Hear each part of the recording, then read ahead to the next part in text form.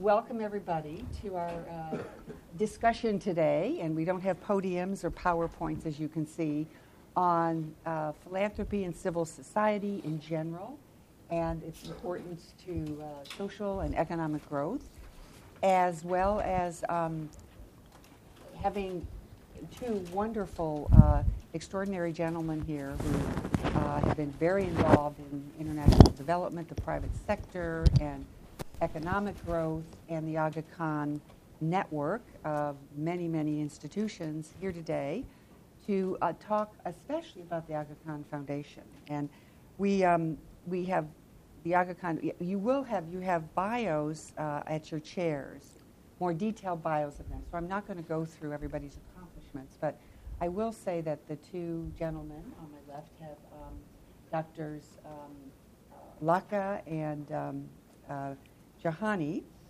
have both worked in the Aga Khan Foundation, with the Aga Khan University, with the Aga Khan Network, with the Aga Khan Fund for Economic Development, and the entire work of civil society. And both have been involved in government, with Dr. Lakha being a cabinet minister for education in Pakistan, and Dr. Jahani working with DFID.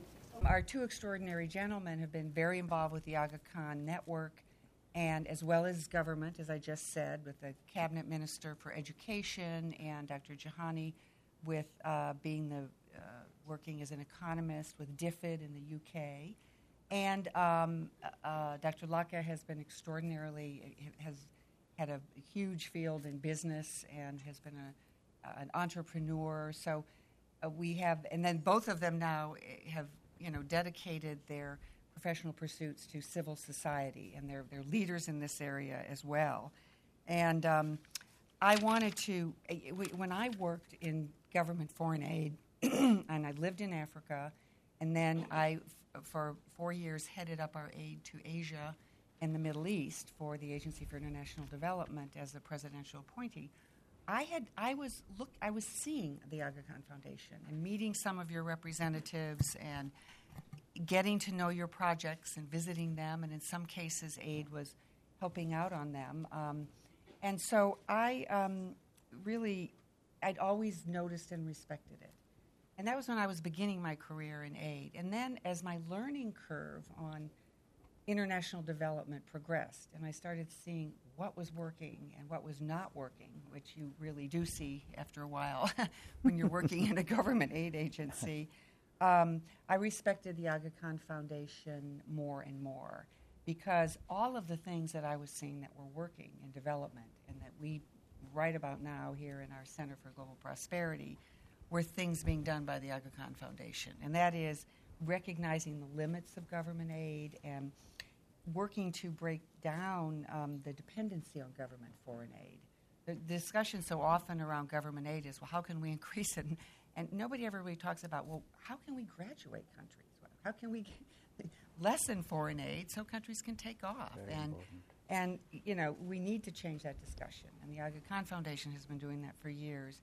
And also on the importance of homegrown solutions, what we call demand-driven growth and involvement, sustainability, social entrepreneurship, and, of course, strengthening civil society. And so really Aga Khan Foundation was there you were on the front lines of this way before any of the Western donors were. And you know this, but I want to just make sure everybody in this room does who may be new to hearing about the Aga Khan Foundation.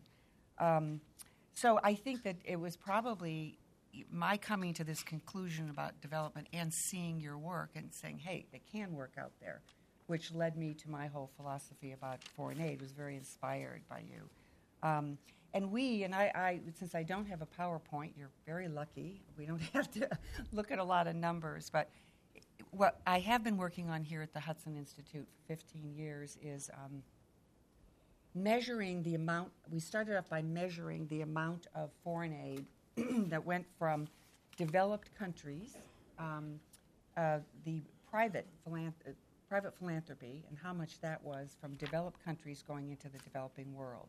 And that is our Index of Global Philanthropy and Remittances, which is online at our website at global-prosperity.org. You can download the last 8 years of these for free.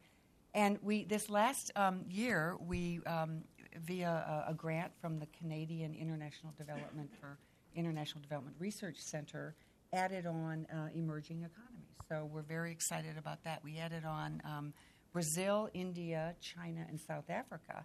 And we went in and worked with local partners to see what they were doing, not only in their domestic philanthropy, but what they were giving to developing countries as well. And one thing about our index is, because it's our philosophy as well, that you really can't use just one financial flow as a measure of a country's generosity, just like you can't use government aid as a measure of a country's generosity. We measure not only philanthropy, but the remittances going from countries into the developing world, as well as the private capital investment.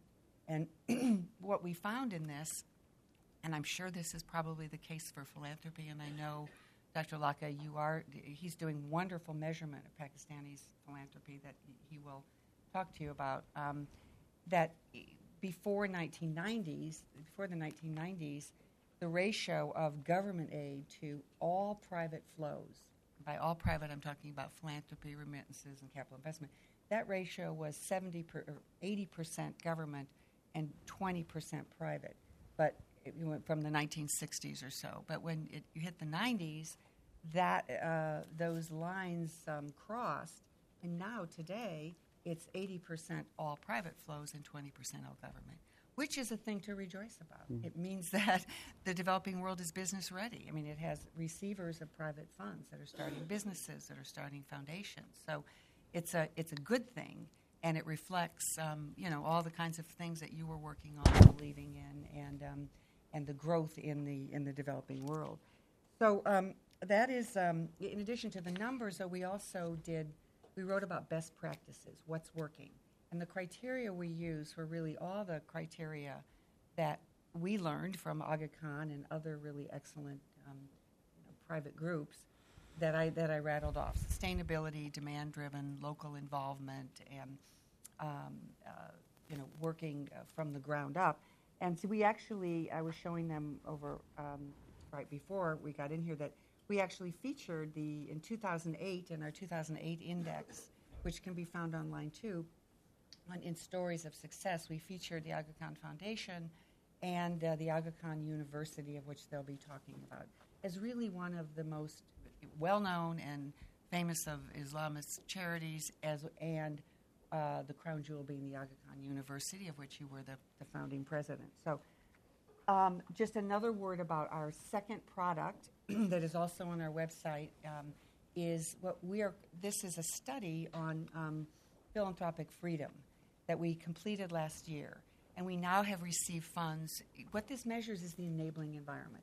This index measures how much and what we think is working, and this is looking at, okay, what are the barriers and incentives to giving in all countries?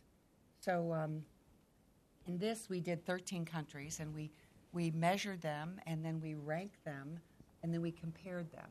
Much like, for those of you that know the World Bank Doing Business report, it ranks countries by the ease of getting a business license, of setting up a company, of repatriating profits, etc.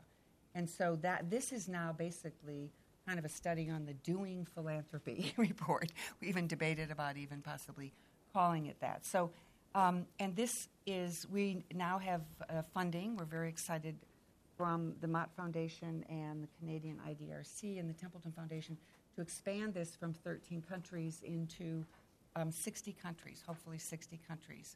And we hope that we'll be able to then include Pakistan in this as well, because what this is doing is measuring the ease of nonprofit registration, all of the barriers and incentives to taxation for encouraging deductions and credits, and then the ease of transferring money back and forth, the cross-border flows. So the real key things to being able to give. So it essentially, completes the loop on the importance of strengthening civil society, and essentially makes us, we believe that by measuring philanthropy, measuring anything. You will help improve it, you will help it grow.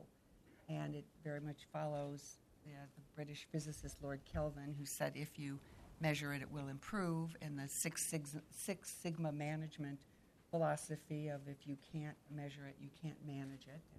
And I know you are doing that with your measuring as well.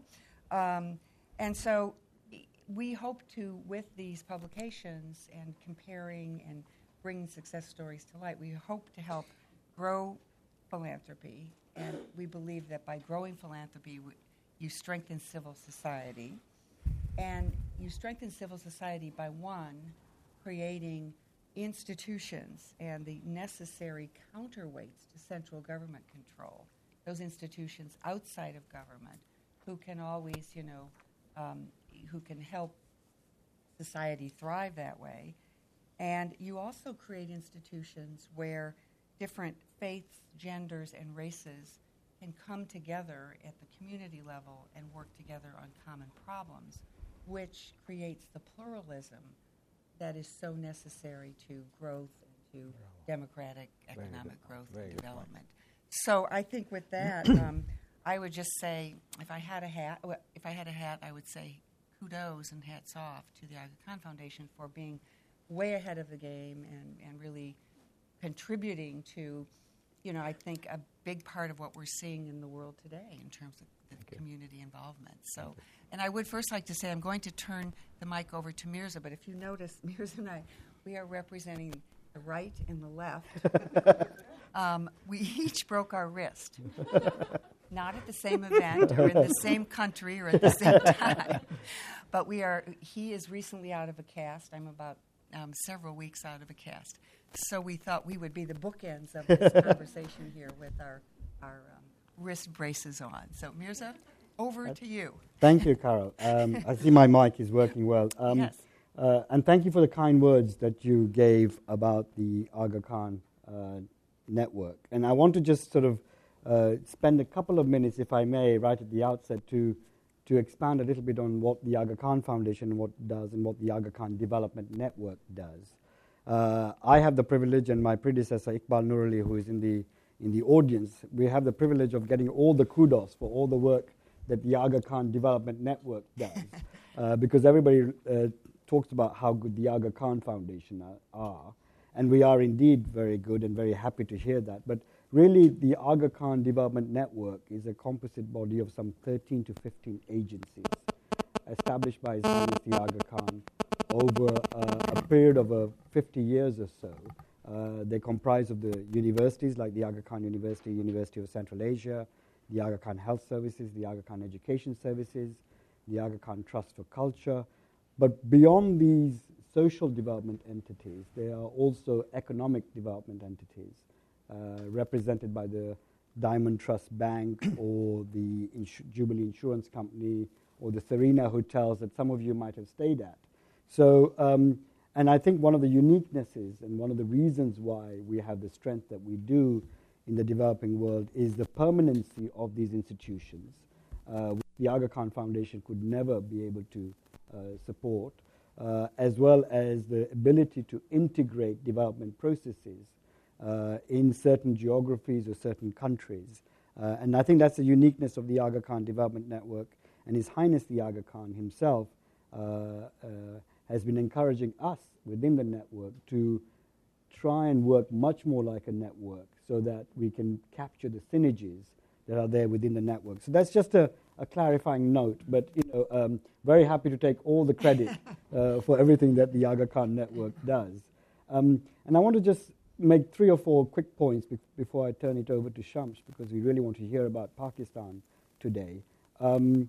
When you talk about institutions and establishing institutions as a way of building civil society, we have for a very long time been doing that within the network and outside, and have increasingly seized upon in recent years this notion of, well, how do you sustain these organizations? And whether it's PCP or whether it's a local association or whether it's an international network that might be based in an African or an Asian country, how do these organizations get sustained into the future? And we've lamented the fact ourselves, as well as others like Rockefeller Brothers and Mott Foundation, that actually some of the organizations and institutions that we might have sponsored are not being sustained into the future. And when we, over the last 18 months or 24 months with Mott Foundation and the Rockefeller Brothers Fund, and initially Ford Foundation, who are now coming back into the conversation, we did a consultative process in Asia and in Africa to ask this very question: why is it that civil society organizations are not finding it easy to sustain into the future? And we got two major learnings out of that. Firstly, we were admonished by the Asian consultation that actually we were not focusing sufficiently in looking at indigenous organizations, indigenous philanthropy that was occurring already. In many countries, wherever we've done surveys, we found that actually organic indigenous civil society and community philanthropy was quite substantial. And so with Mott and Rockefeller Brothers, we've started this notion of creating a global alliance to refresh the thinking around community philanthropy, around people giving for their own needs and building their own institutions, which will have a lot more legitimacy, credibility, as well as possibilities for being sustained into the future. So how do you shine the light on what is already happening, and how do you foster that? Those are the main things that we are wanting to do with this global alliance for community philanthropy, and Avla is there as well, who is recently joined the initiative, and we are very happy to have you on board, Avla, because I think your experience will much enrich this search for how do you find organic civil society, and how do you support it, and how do you build it. And you know, in terms of trying to mainstream that idea, it's already beginning to happen. And I was just saying to you, Carol, earlier that it was quite an eye-opener for me at the World Bank spring meetings last week to see that they are finally wanting to build a strategy around citizen engagement, and how do you do that? And they'd invited a core group of people to look at that. So, you know, I think that the Aga Khan Development Network has got the timing right, along with these other organizations. I think that the timing is absolutely right for us to be working in a country like Pakistan, and we are very much hoping to forge a stronger link with the Pakistan Center for Philanthropy. And I'm delighted that, Shamsh, you made the time to be here this week, and I'm delighted that we've had this opportunity to come and speak to you. So thank you very much for that, Carol. Lovely. Thank you so much. Well, now, Dr. Lakha, please. We're so happy to have you here. Thank you very much, Carol and Mirza. It's been a very generous introduction of the work of the Aga Khan Development Network and the Aga Khan Foundation and myself. I really appreciate that. I was invited to say something about civil society and philanthropy as it relates to Pakistan. And I thought that I would lay out my comments in the next 20-odd minutes on explaining, at least giving my viewpoint on civil society in many developing countries, but also some of the industrialized countries, and how it works in my country.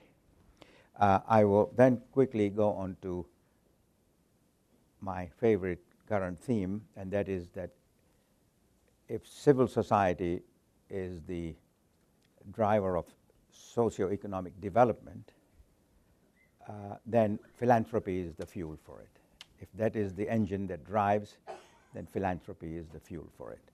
And then quickly move on to a specific example of the Pakistan Center for Philanthropy, how it was created, why it was created, and what does it do to assist civil society.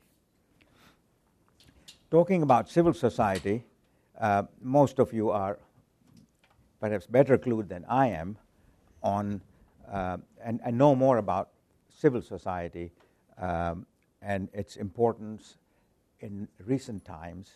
We have seen the Egyptian Revolution and the Arab Spring. We have seen the Tunisian Constitution being written by and with the help of civil society activists, so that constitution is a very unusual example, especially in the developing world and a Muslim country. You have the right and the left, those with very rightist viewpoints and those with more liberal viewpoints, all coming together to write a constitution, and that was facilitated by civil society. Because people who were leaders in civil society felt it was important for us not to just look at one end of the spectrum, but both. We have also seen the civil rights movement in this country almost exclusively owes its, maybe not quite exclusively, but in very large measure owes its existence and its progress due to civil society. It wasn't some government that got up and said, let's do this. It was Martin Luther King and all his collaborators and all the organizations that work with the civil society organizations. And I think when we look at the issue of the Ukrainian situation, you find that it is civil society that has really pushed the point about making a change in the way we are governed. So, as we see it, civil society is it's private energy for public good. It's private energy for public good. Sadly, over the last decade or two, governments around the world, and I mean around the world, and I include the government of the country in which we are present today, have not been able to deliver or have been unwilling to deliver what the people expect. You may be from this side or that side of the political spectrum, it doesn't matter, but there is a sense around the world that governments are not delivering. The model of one vote, one person, one vote is not enough of a democracy. And so, who is driving this change to a new model, the search for a new model of governance? This is an idea that needs considerable fleshing out, and I don't think in the time we have today we need to get into that. But I would like this very distinguished group to seriously think about the model of governance which the media and general public understanding is we need democracy. And what is meant by democracy in the United States is very different than what is meant in Brazil or, if you go to Venezuela, they will say we have a democracy. You go to Pakistan, we have a great democracy.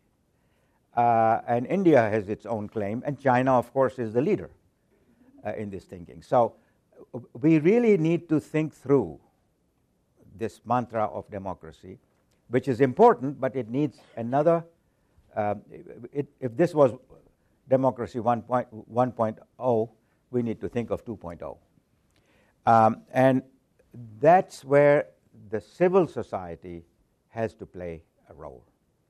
Now, civil society can't play a role doing all kinds of good things in the social sector, and maybe sometimes impact investment, and the non-social sector being economics and so on. It needs support. And just to highlight one point, Jeremy Rifkin, whom I know that most of you are aware of, a fellow at Wharton and a very popular social thinker and a futurist, has recently noted in an article that I read in the New York Times that from 2000 to 2010, non-profit revenues grew at twice the rate of the national GDP in this country. In other words, this is the growing sector. And it is the not-for-profit sector that will probably be the biggest beneficiary, he says, of the cost of reducing the cost of delivery For example, if the internet costs almost zero to deliver mail, who is the beneficiary? And many processes around the world are now coming down to lower cost, and some of them will go down to near zero. And he feels, and he articulates this, that there is every reason to believe that it will be not-for-profit organization and civil society that will be the biggest beneficiaries, because as governments have not been able to deliver, as I mentioned earlier, there is a vacuum. And in our part of the world, that vacuum is largely filled by civil society organizations. Now, to do that, they need the support of the citizens as volunteers, but they also need the support of philanthropists. And by philanthropists, I don't mean only the Gates and the Warren Buffetts of this world. I mean any one of us who has given $100 to a particular cause or walked for something and contributed. You are a philanthropist as well. In my book, you certainly are. And I just want to go back to the point that Carol made, and that's exactly the point I had written here, which is that 80% of the contributions to developing countries were from government-related donor agencies or governments, and 20% from the private sector. The ratio has been inverted.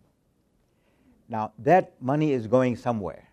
Our aim should be to try and channel that support to the right causes which help the common person in a given country.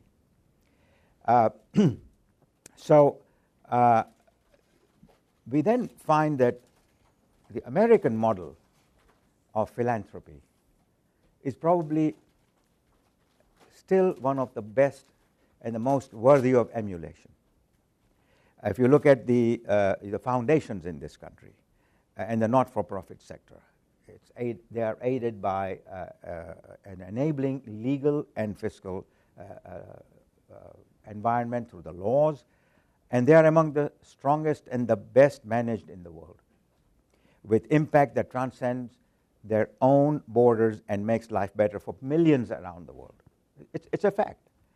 And we've seen evidence this morning in all these beautiful publications that we were introduced to. And if there is this generosity in the United States and other parts, it is our understanding and our the research shows that Muslim countries and other developing countries, but I'm just citing Muslim countries as a genre, this is an inherent and inbuilt impulse to give. The question is, how do we turn this impulse to give and ignite it into a flame of philanthropy? And this impulse to give comes from the scriptures, from the Holy Quran. And those scriptures are common to Judaism. You'll find them in Christianity. I have a number of quotes from the Bible and the book of Deuteronomy, which just encourage people to give. And even in the time of Prophet Muhammad, about 1400 plus years ago, we found that the state established institutions to take care of the less privileged. And even while the state was doing that, the private sector initiatives were very, very prominent. For example, there were endowments created for schools, for health-related activities, endowments created even for maintaining a single well, and for madrasas and so forth. So the concept of endowment or waqf, which is known in Islamic parlance, in Muslim parlance, they were very, very much part of the original thinking, and there are umpteen examples of that around the world. The example of Nur al-Hussein Foundation in Jordan that works with grassroots development activities, especially the rights of women. We have the Hamdard Foundation, again a modern example, which produces and conducts research in local medicine, and the income is then used to fund scholarship. And recently they have established a university with the income from the sale of these pharmaceuticals, which they have put on the market.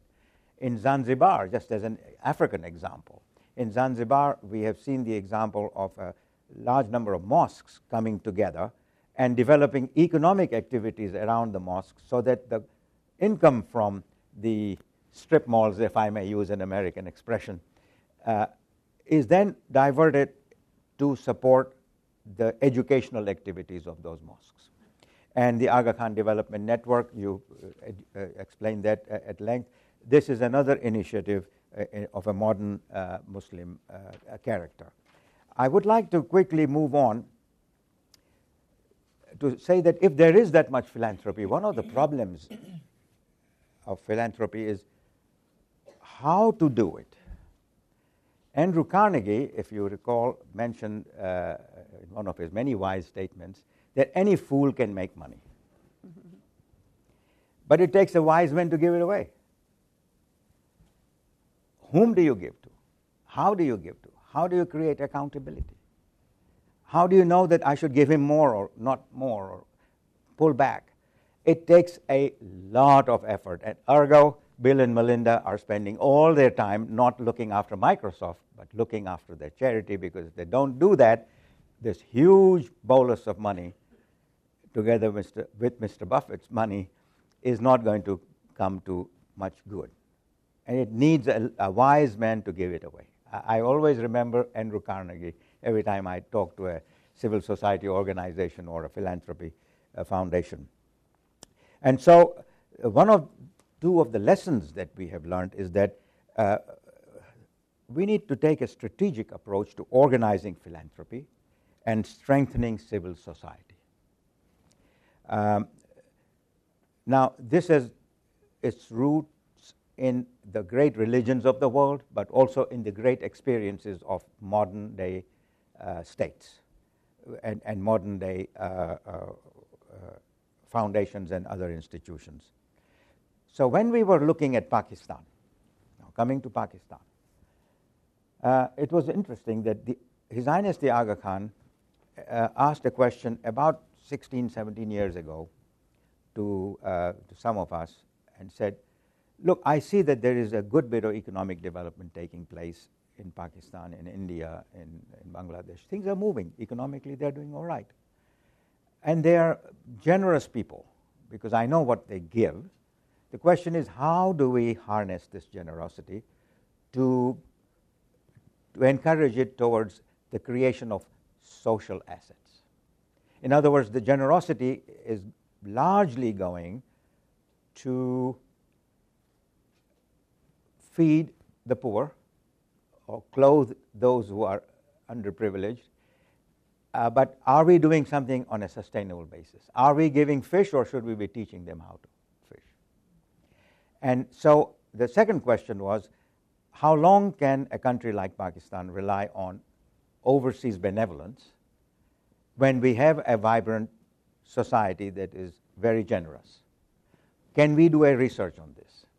What is it that people give in Pakistan? And so a study was commissioned, and in that study we came up with some incredible figures, and it was done with the help of a scholar based at Johns Hopkins. Solomon, what was his name? Lester Solomon, and he was very helpful to us as a peer review. He wasn't the prime mover in this, but we felt that the study that he had conducted of the U.S. philanthropy, we should use the same methodology for Pakistan so that it could be internationally seen to be of a peer study. We found that in terms of per capita giving, in proportion to their incomes, Pakistanis were at least as generous as the U.S. citizens. Surprise, surprise. Surprise number two, the volunteering component also was very substantial, with a 58% of the population participating in voluntary service, which is twice the global average and exceeds the famously high proportion of volunteerism in the United States. Now, these are peer-reviewed studies published and all that, so they are available. So I'm simply saying these were some of the surprises we had. Number 3, the aggregate giving in cash, kind, and volunteer service in the year 1999 totaled about 70 billion rupees, or converted into dollars, it will be a little less than $2 billion. 98. This is even more impressive when compared to the 84 billion rupees, 70 billion, 84 billion spent by the government of Pakistan and all the provinces of the country into social development in health and education. It's almost equal to. So here is a measurement of philanthropy which indicates that it is doing as much good almost as the government is putting into social development. Interestingly, when we looked at grants coming in to Pakistan during that period, I don't mean aid in the classic sense. Aid is usually soft money, soft loan rather, and then there is grants. The indigenous philanthropy was 5 times greater than grants coming from overseas. A World Bank loan is a loan. It's not a grant. Somebody in the future generation will have to repay. So there is a generous society, and the question then arises, how do we capture this generosity into social sector development? So when we found this information, we mustered a large group of corporate leaders, eminent citizens, civil society leaders, and said, here are the results. What should we do to harness this philanthropy? The conclusion was an international conference at which everybody got together and said, we must have an institutionalized approach to promoting philanthropy. This institutionalized approach, ladies and gentlemen, is eventually known as the Pakistan Center for Philanthropy.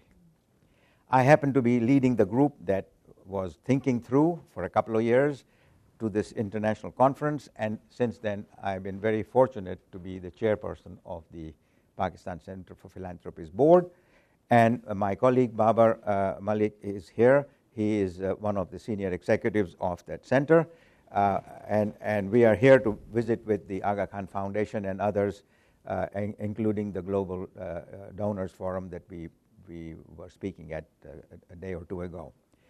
The interesting part is that this center has a number of strategies which are first and foremost to enhance the volume and effectiveness of philanthropy. Any fool can give money, but the effective giving and what results it brings are very important. Second, it does this by engendering and fostering trust. There is a huge deficit of trust between civil society organizations or CSOs or not-for-profit organizations who want support and donors who want to give, but I don't know if these are the guys that I should be giving to. How do I know where my money goes? I don't know, whatever happens to it. So we created a very powerful and interesting program called Certification of NGOs, or CSOs, we call them CSOs, civil society organizations. And just like a corporation is, or a bank is nowadays even banks are suspect of that, but that's a different story. The question is, can we have a certification which says this civil society organization is doing good in terms of its governance, in terms of its gender balance, in terms of its programs, what its recipients think of it, et cetera, et cetera. And their accounts are audited. And we started out, and in a slow manner, this thing came forward. And today we have certified 313 odd civil society organizations on 80 different parameters. It's a gold standard. Now, what happens with the gold standard? We work with the government so that when we certified a CSO, the government automatically granted them tax-exempt status, 501(c), or the equivalent thereof. So there is the starting point. Any goods that they import from overseas are free of excise duty, import duty, whatever fiscal duties there are, or levies. And so there is an immediate advantage to a CSO which is certified. We also went on to say that this certification is not a one-time thing. It is after 3 years, you've got to come back and renew. And the second program was, how do you support philanthropic services around how do we help corporations to become better givers? And we started a survey 7, 8 years ago of publicly listed companies on the stock exchange, how much they give, why they give, where they give, whom they give. And this was all published, and we worked with the government that the Security and Exchange Authority in our country mandated it on corporations to say you have to disclose how much money or how much in kind or involuntary services you have rendered to society. So it was then easier for us to collect this material and to analyze it.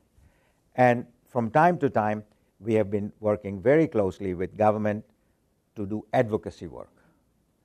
We have learned from the U.S. We don't call it lobbying. Neither the PCP has any budget for lobbying. We simply say, here is a good cause, and you better sign up on this one.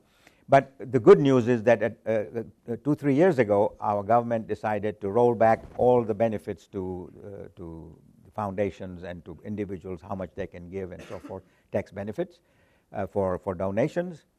And they said, we're going to halve them. And within 48 hours, we went to work. We met with the serious politicians in government and the opposition. The conclusion was they rolled back that clause in the bill, in the finance bill. And so we felt very happy that we had a clout. Now, just last 2, 3 months ago, the government introduced an NGO regulatory bill. And whom do they invite to have a first look at this? It was the PCP. We know you're working with us, you represent civil society. Can you tell us if this bill is good enough?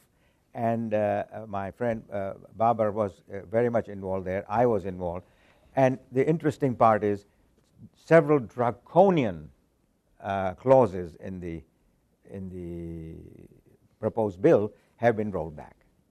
And some good things have been put in place so that people are not scared away if they want to do good charity or do civil society organization. So I'm just going to conclude by saying that there are a few interesting conclusions we have reached. These are only a few, but in the time available, I think I'd like to emphasize that the ethos of giving in Muslim societies is pervasive. That ethos of giving. You look at any Muslim society, I can't speak for other societies because I haven't studied them. I'm sure it is there as well. In Pakistan, for example, 28% of all giving, including the 2 billion that I mentioned earlier, 28% of all giving is done by those who are earning less than $2 a day. Less than $2 a day. They are not Mr. Rockefeller.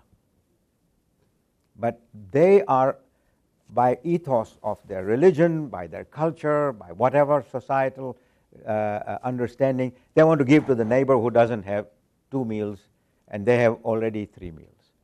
So the second one is, as government performance continues to lag public expectations, civil society will be increasingly called upon to fill this gap. And you are very eminent representatives. I'm sure most of you are representing civil society of one sort or the other. And you've got to strengthen yourselves to deliver. The third is, economies in the developing world are growing at a faster pace than many industrialized countries.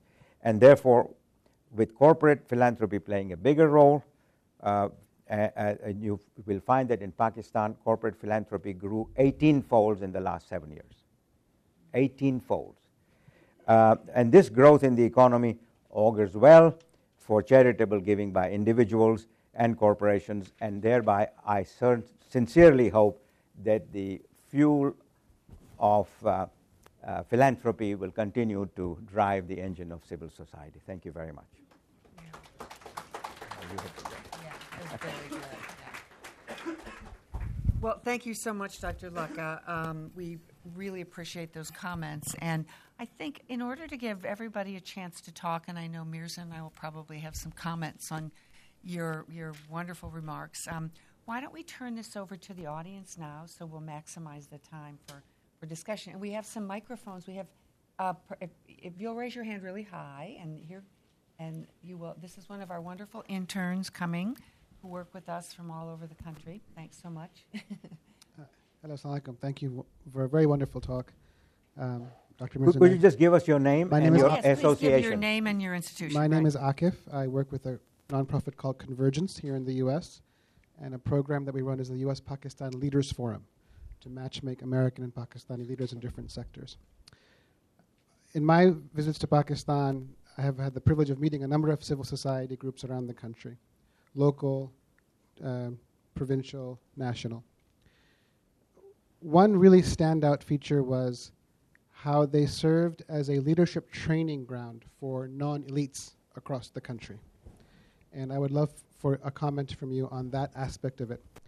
The second thing I observed was in some parts of Pakistan, those leaders became more effective participants in government bureaucracy and elected office, especially at the local level. There was a stronger link to the local society, and there was just more competence going into those positions. So I would love to hear, Dr. Saab, your comments to those 2 points. And to your wonderful research, we know that civil society struggles to scale to meet the population needs in many of these countries. It's just there's so many people. And if the government lags behind, civil society fills gaps to a certain volume.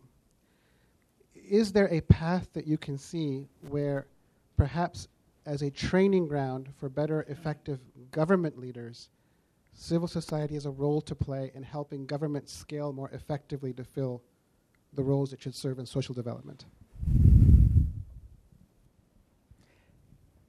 Do you want me to take one question at a time? Yeah. Okay, fine.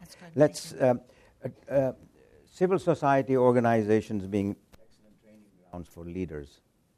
The answer is definitely so, because unfortunately, politicians and civil servants who should be doing that work are only in contact with the people at the time of election, or if they need to build a road and they need the people to come in and say, well, we're going to do something for you. Therefore, it is the leaders of civil society, and the theme of my talk also was, it is the civil society that is filling the gap that is very important. And I remember telling Jackie Novogratz of the Ecumen Yes, right. Fund. I know her well. We Yes. featured her as well. Right. She does great. When she was in Acumen Pakistan, we Fund. had a very nice Great dinner organization. together, and she explained to us about the work of the Ecumen.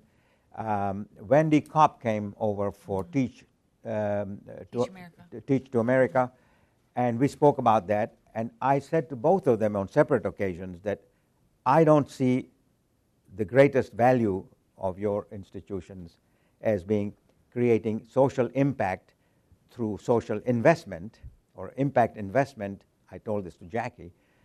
Your biggest impact is creation of leaders, because they take the best that comes out of our country, who have come back from overseas, studying the best of universities around the world, and they give them the incentive to come up with creative thinking and creative ideas. So I think civil society has, you're absolutely right on. The leaders becoming the deliverers, it's axiomatic. And then how can we leverage this? Well, first of all, I'm very grateful to Hudson Institute and Carol, you and your team, for inviting us here, and to the AKF for making all of this possible. We are exploring ways in which how we can do exactly what you have.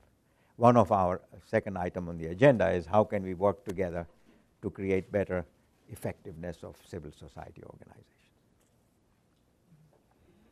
Did you want to ask any follow-up on that? Okay, good. Yeah, thank you. Is it? Okay, we have more questions, yeah? Right there. Hi, I'm Doug Rudson from the International Center for Not-for-Profit Law. Oh, excuse me, I have to make an introduction here.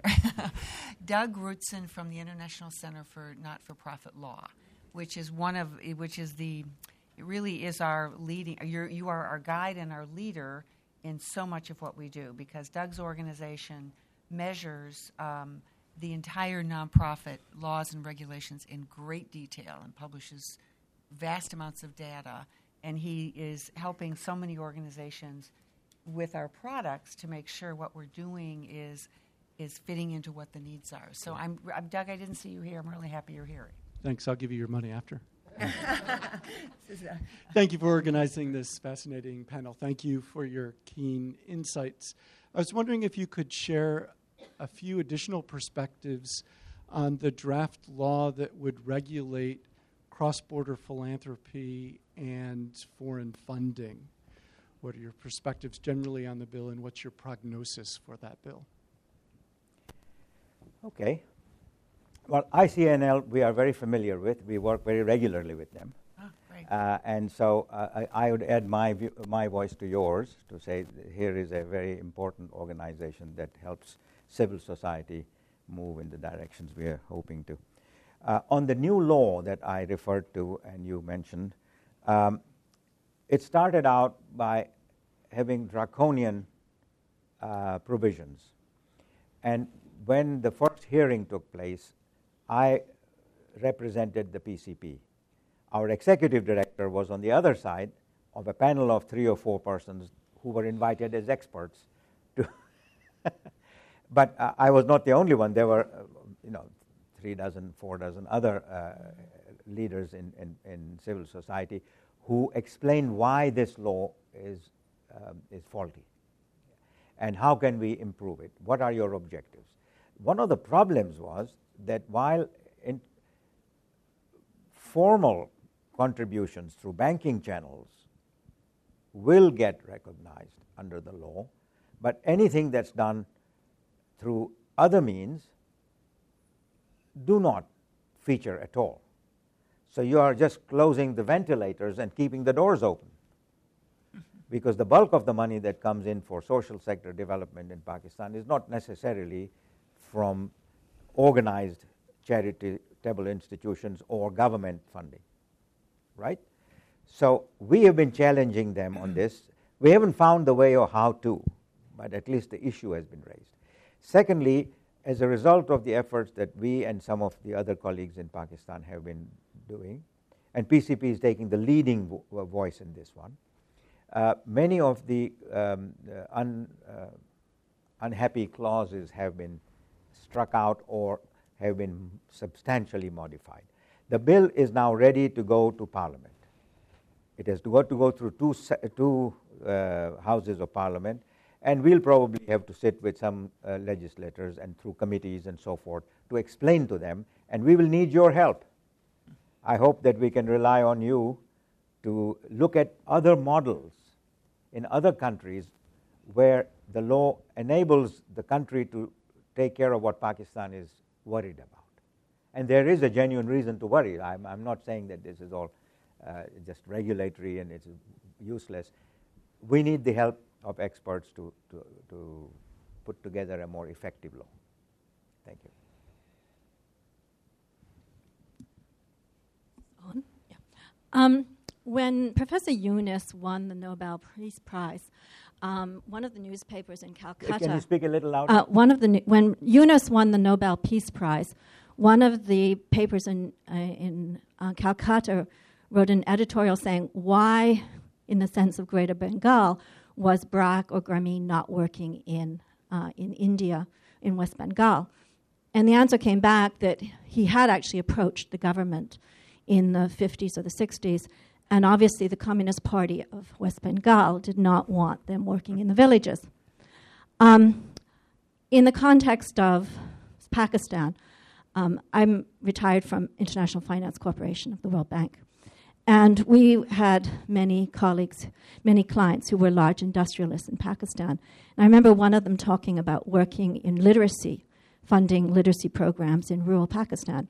And he basically indicated that the biggest problem was the local elite and the local madrasi. So what are you doing also as a resource center? I mean, the government, the government is not all powerful in rural Pakistan. There are many parties involved. What are you doing to work with NGOs to deal with that kind of resistance? Well, thank you for raising an important question. In my other activities in the country, first of all, PCP is not involved with this type of activity. Its main aim is to promote philanthropy and the effectiveness of philanthropy.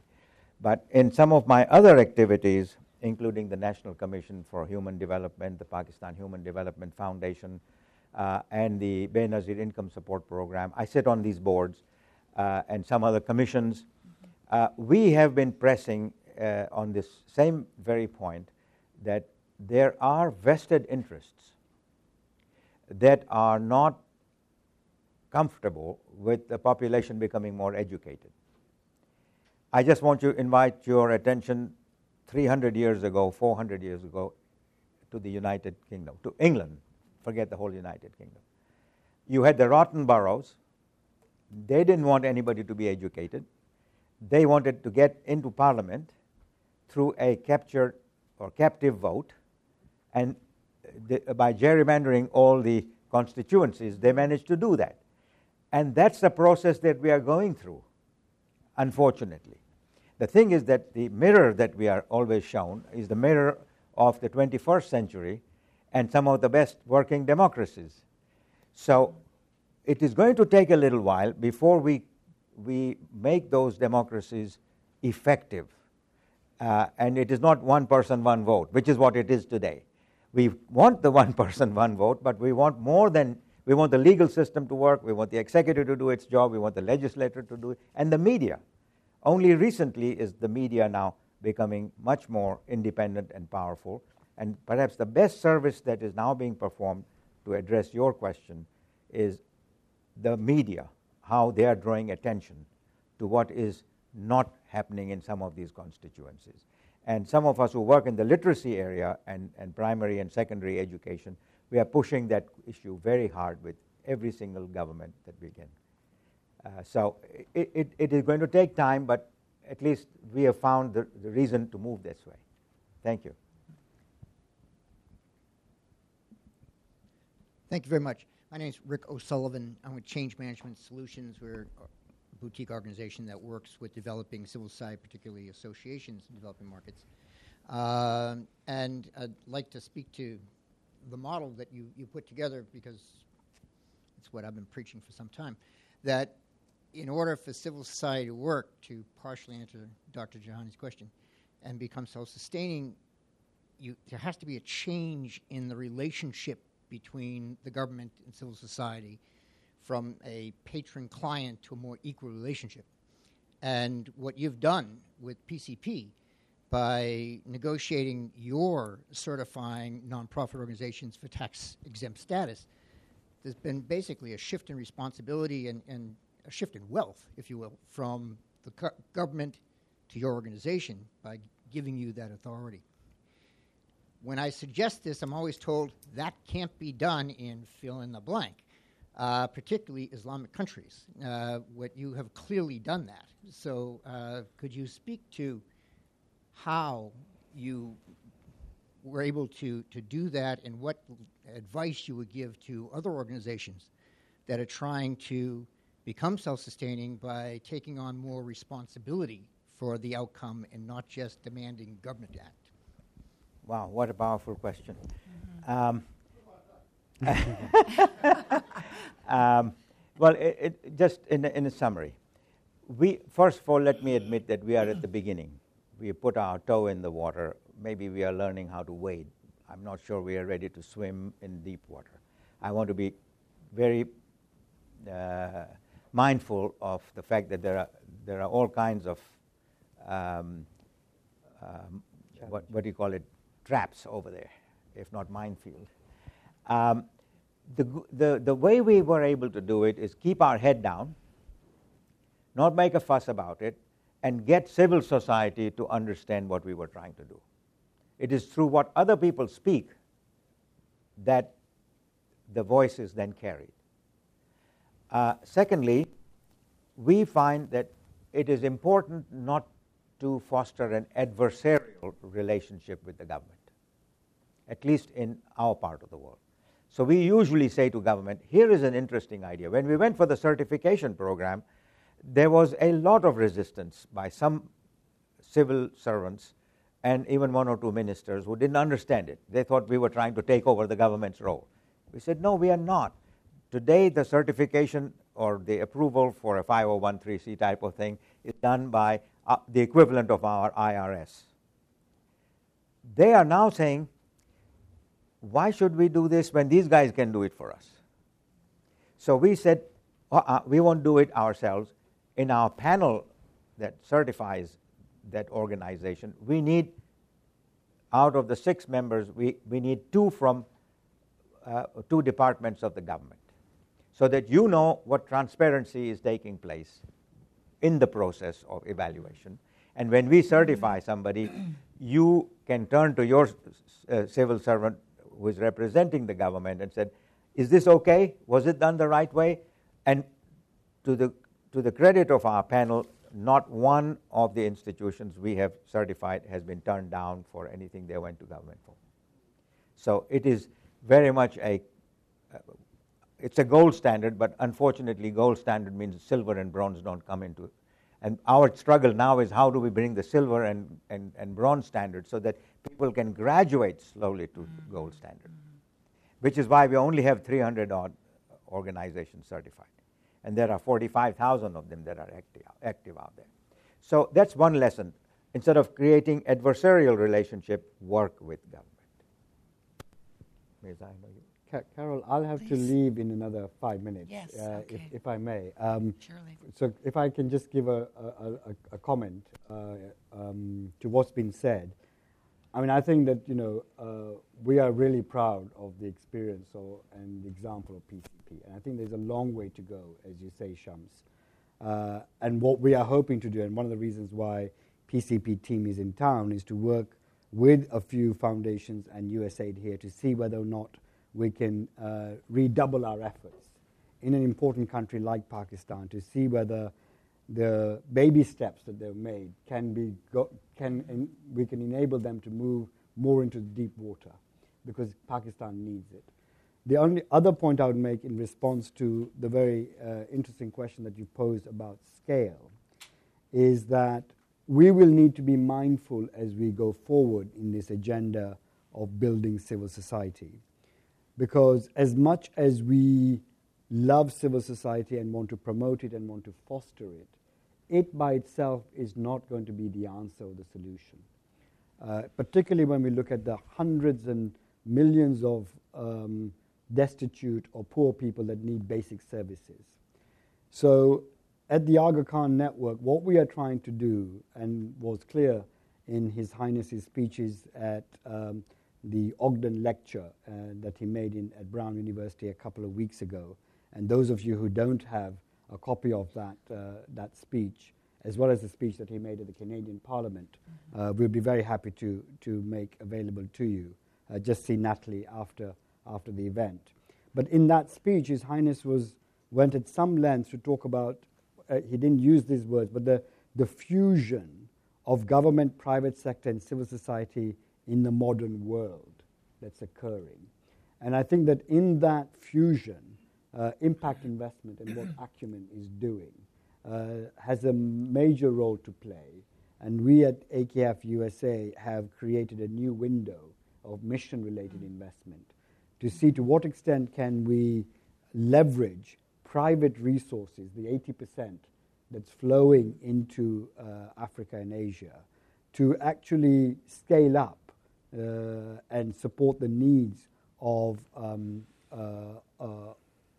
basic services that are there. And so the question going forward in that arena is going to be, what is the fusion between civil society and private sector that results in achieving universal health and education delivery in Africa and Asia. And I talk to my colleagues constantly, as Natalie knows, to say there is some magic in that space that we haven't quite captured. Why is a philanthropist very happy to give a grant of 100%? But as soon as you say to the same philanthropist, why don't you give me the money and I'll give you 80% back, he sees it as failure. Because as a business, if you make negative profits, it's a failure. So there is this space between pure philanthropy and pure investment, which is not being filled. And if you talk to people like Wayne Silby at the Culvert Foundation, he's seized by that, as are we at the Aga Khan Network. Because, and if there is anybody clever, like Jack sitting there at the back taking notes, if you can help us and understand, well, how do you fill that gap, and what language can we develop so that the philanthropist and the investor can encroach that space? Because that's the only way we can think of for meeting the huge challenges of service delivery in particular. Very good. And with that, I'll excuse myself, but it's been a pleasure to be here. Thank you very much for organizing this for us. It is our pleasure, I Mirza. know there'll be a lot more conversations after I go. Yes. And Shamsh will catch up tomorrow. Yes, of course. Yes. Okay, good. All right. Okay. Thank you. Thank you so much, Mirza. Excellent. Yes. Thank you, Mirza. And we had some more questions, too. Hello, my name is Mary Valander, and I'm a student at the Elliott School of International Affairs here in DC. Thank you so much for your talk. It was very interesting. And I would just like to learn a bit more about how philanthropic activities in Pakistan has changed over time. The number that you mentioned for what has been given by civil society in Pakistan towards philanthropy was cited in 1999. How has that changed in the past 15 years? Has it increased, decreased, or stayed the same? And also, what are the issues that civil society cares about, and has that changed over time in Pakistan? Good question. I'm glad that you asked, because I didn't give that information. We are in the process of updating those figures. As we speak, a study is underway right across the country to measure the quantum and the attributes of individual philanthropy across Pakistan. By the end of this year, we hope to have the study completed. And then it will go through peer reviews and so forth. We are hoping that we will have a substantially higher outcome. We've done some earlier studies in the interim from the province of Punjab and the province of Sindh. The Sindh study is about to be completed, and we already find that there is a substantial increase to what we had seen before. And the nature of that giving is probably not going to be very different. 80% of all giving is faith-based. Which country am I talking about? Can anybody tell me? He says U.S., she says Pakistan. Both are right. So 80% of all giving around the world, in the countries that we know, is faith-based. So don't be surprised, because the moment I said it was Pakistan, you said, no wonder there is a radicalism over there. And so we've got to be very careful how we react to some of these statistics. It also, you asked me, the second part was, how has civil society's work changed? It has become much more organized. It has become grassroots level. We have local support organizations in villages, especially in the northern areas of the country, where the Aga Khan Rural Support Program is very active. They have been encouraging the communities to come together, because that's the only way their development can be sustainable after the Rural Support Program moves out. Then somebody has to sustain that. And that's the only way to do it. Yes, question up here. Thank you so much for this presentation. My name is Melanie Williams. I'm with my colleague, Peerbu Satyani. We're both Humphrey Fellows at AU, Washington College of Law. I'm from Jamaica, and Jamaica shares a heritage with Pakistan in terms of... At least we play cricket together. Yeah, exactly. We lose a lot more now. It's very painful with the West Indies cricket team, but that's another issue. I specialize in pensions. And my concern in terms of, I know you may not work directly in terms of the actual giving for poverty alleviation among the elderly, but if you could share maybe anecdotally or from any studies that you have done in terms of the philanthropy, local at the grassroots level that you had mentioned, towards alleviating poverty among the elderly. I know the family would be a key part, but your thoughts, please. All right. I have to confess that this is a very specific question, and I'm not sure that I have enough data to be able to give you a sensible answer. I can perhaps give you something else that might give you a new perspective. I happen to be on the board of a program called the Benazir Income Support Program, which is the largest poverty alleviation program in the country. We set up this program to support those families who don't have enough to eat. In other words, the calorie content in their food is below the normal requirement. That we did, how did we know who's getting the right amount of calories, or poor or not poor? The World Bank helped us to conduct a study. Through third parties, they saw the whole population, mapped it, and said X percentage of the population is below the poverty line, and below that there are those who cannot even afford to have a meal or 2 meals a day or whatever. So we said we're going to target those. How do we target them? We gave them a smart card.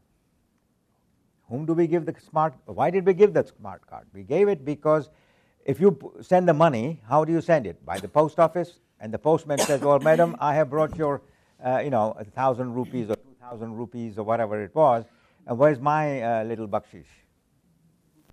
And that was happening.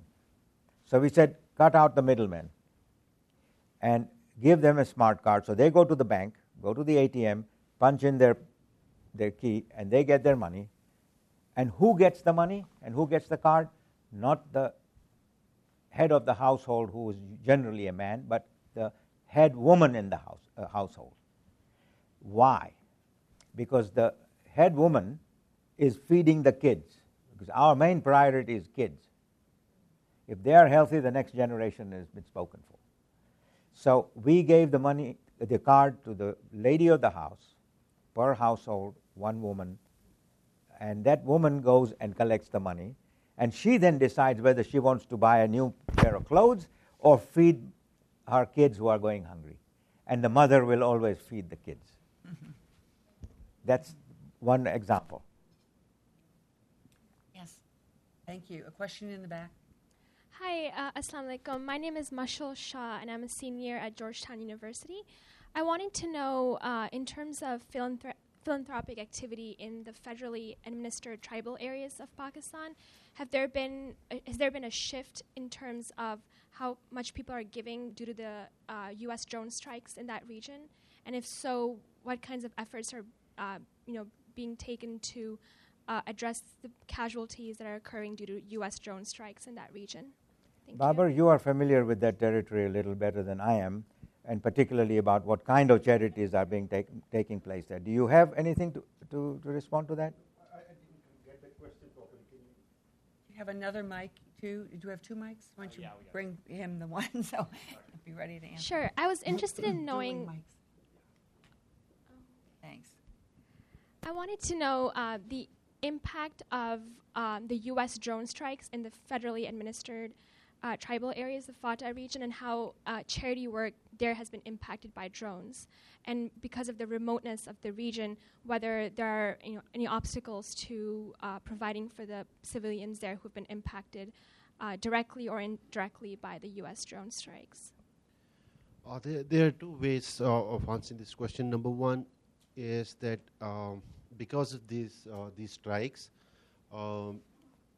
it is not possible for most of the people to travel to these areas. Most of this area is... Just stand up so they can see. And keep it near you. So most of these areas are now under military's control, so highly secured areas. So it's not possible for civil society organizations or philanthropists to go to these areas, which certainly has affected the life of the people there. Since this is more like a political issue, we don't have much of information about what's happening in that area. Even the journalists are not allowed to go in the tribal areas. Many people from those areas have already moved to refugee camps in Peshawar and in other parts of the country, who are being taken care of by different civil society organizations. I hope that. But we have some certified organizations from FATA, haven't we? We have a hospital certified in Tank. Tank is in FATA, but that's the only organization that is. That's the only organization. Yes, we have another question right here. Good. We have a few more minutes. This is great. Dr. Saab,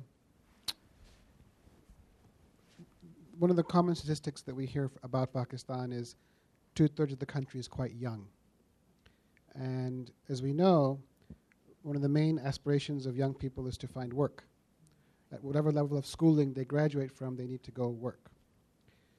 We know in Pakistani society, in the informal networks that often operate in the corporate sector, it's very hard for most young people to get a foothold. What I observed in Pakistan is that civil society has become quite a space of opportunity for middle class, working class young people, men and women, to find their first foothold in a working environment. Good point. And so I wanted to ask you to comment on that, one. And two, I've also observed that in Pakistan, civil society has helped local communities develop social capital and self-confidence as communities, and that has become bulwarks against extremism. So it's two separate questions. And in here, a lot of the conversation about Pakistan is about extremism. And I would love for you to talk about how civil society has played a role locally to create the confidence in a community to withstand some of those pressures that they confront. Well, I think these are very deep questions, and it's not possible to give a full and a just answer to your question, but let me attempt. First of all, the population is young, you're right, almost 2/3 are below the age of 20, which is an asset and it's also a liability. If we cannot keep them engaged right away into jobs or opportunities to earn a living, they will go where somebody tempts them to go. Sadly, successive governments haven't been able to do that, and they haven't focused on it at all, if I may be very frank. They've not focused on it as much as they should have. Civil society, on the other hand, has been working hard, but civil society is not government, and civil society is not a corporation. It needs that fuel which only philanthropists can provide, and Pakistan, generous as a society may be, when you put all the resources together, in terms of billions, it is, one little city in the United States probably gives as much philanthropy in a city foundation than what people give in a given district. So, yes, this is the right stepping stone. And yes, you're absolutely right that people who don't find jobs in industry or doing entrepreneurial activity, they are educated, they are picked up by civil society organizations, first as volunteers and then eventually given an opportunity to say, all right, come along and work with us. And even if they are volunteers, they are out of harm's way. I mean, people cannot entice them away. It is, the radicalism is not just confined to the most destitute. It is also prevalent among some of the better educated. And that is one of the faults of the education system, that it is not broad enough.